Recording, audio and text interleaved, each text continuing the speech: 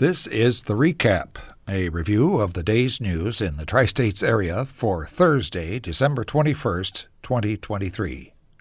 With Tri-States Public Radio News, I'm Mike Murray. The case has been continued for a teenager charged in a Bushnell murder. 18-year-old David Purdon was in court this week for a brief appearance. Public Defender Stephanie Hilton asked for and was granted the continuance until mid-February. Purdon and 18-year-old Nicholas LaFerry are each charged with first-degree murder in the death of 43-year-old Travis Purdon in early June. Both teens have pleaded not guilty. After decades of outsourcing its transportation system, the Macomb School District is getting back into the bus business. Tri-States Public Radio's Rich Egger reports. The school board this week agreed to proceed with acquiring 18 new buses for next school year. Currently, Durham School Services owns the buses and handles all of the district's transportation-related matters. Board member Kristen Terry pushed for the changes, yet she was the only one who voted against the plan. She wants the district to do more than get buses. She wants to bring the entire system back in district.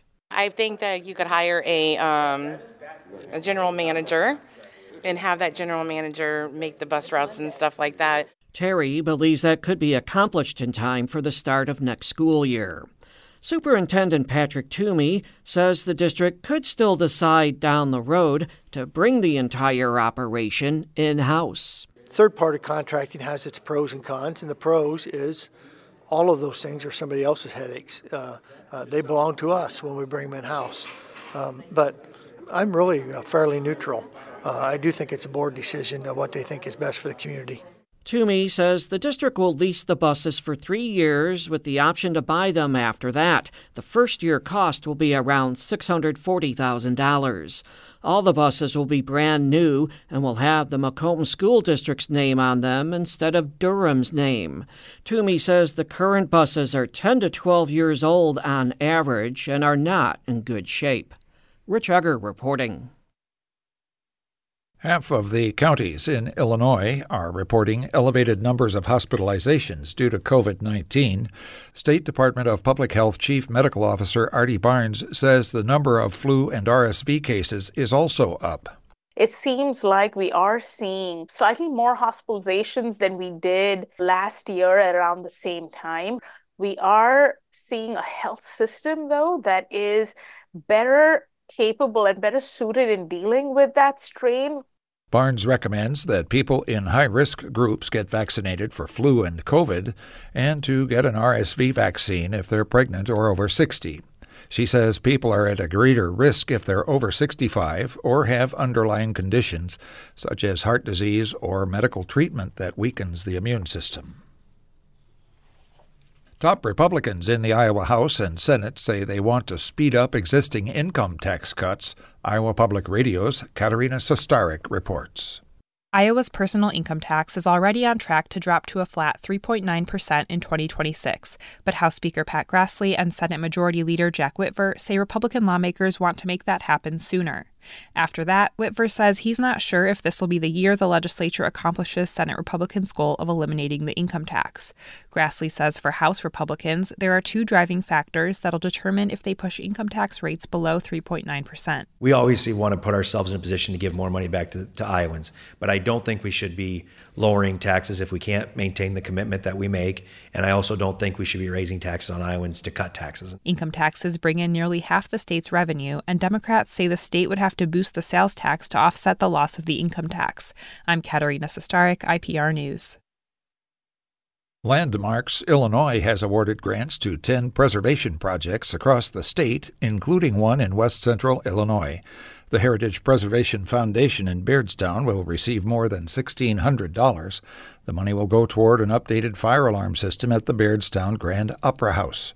It was built in 1872. Today, it's used as a retail and community theater space.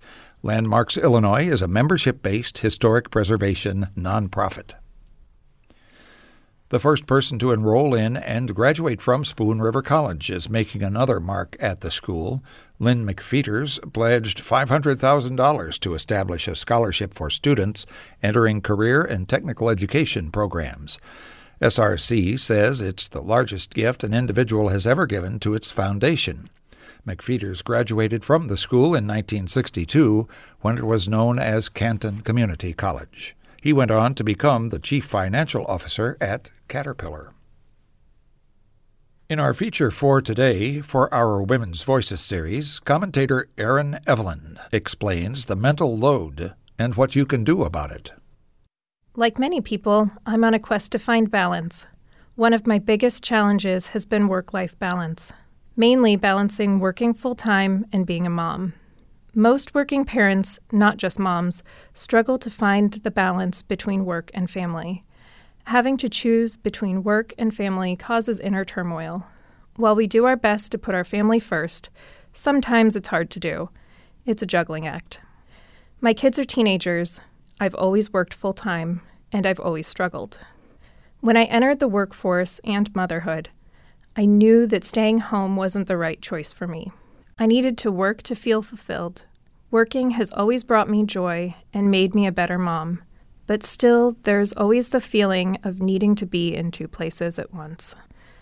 There were many years when my kids were little that my work schedule was rigid. It was hard to take days off for field trips or sickness. I never felt like I could take the time off to be with my kids. There was also the worry about my pay being docked. 6 years ago, I left my previous job and took a huge risk to start The Hub, a nonprofit arts and cultural center. There were many reasons I wanted to run The Hub. I wanted to bring more arts and cultural opportunities to our area, but I also wanted to have more flexibility in my schedule. And I wanted to work in the town we live in. The first field trip I went on with my daughter was when she was in 4th grade. I was able to take the day off and not worry about it. My schedule allows me to attend almost every event in their lives now. When I have to miss something, my kids are the first to tell me it's okay.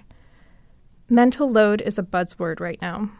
It's what we use to describe invisible and tangible labor, both in the home and in the workforce.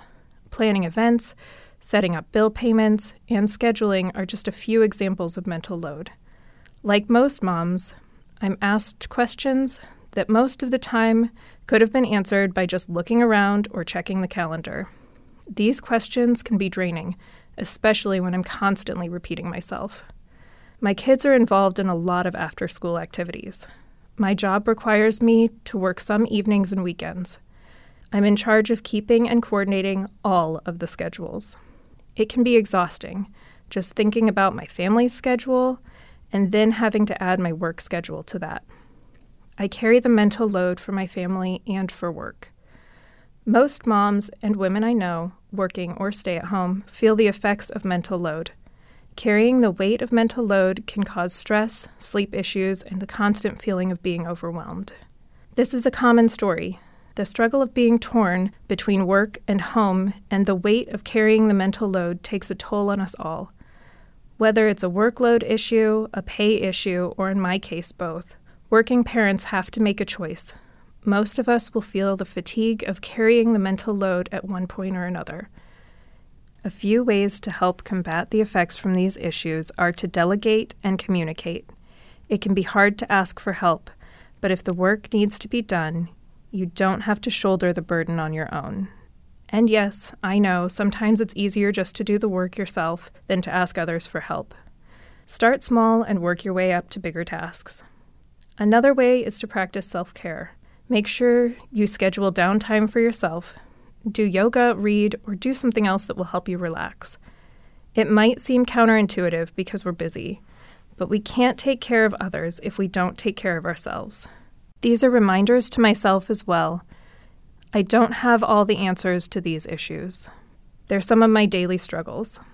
I think it's important to know that we are not alone in these feelings, and that we acknowledge the turmoil of being torn between work and family, and how heavy carrying the mental load can be. Erin Evelyn is Executive Director of the Hub Arts and Cultural Center in Rushville.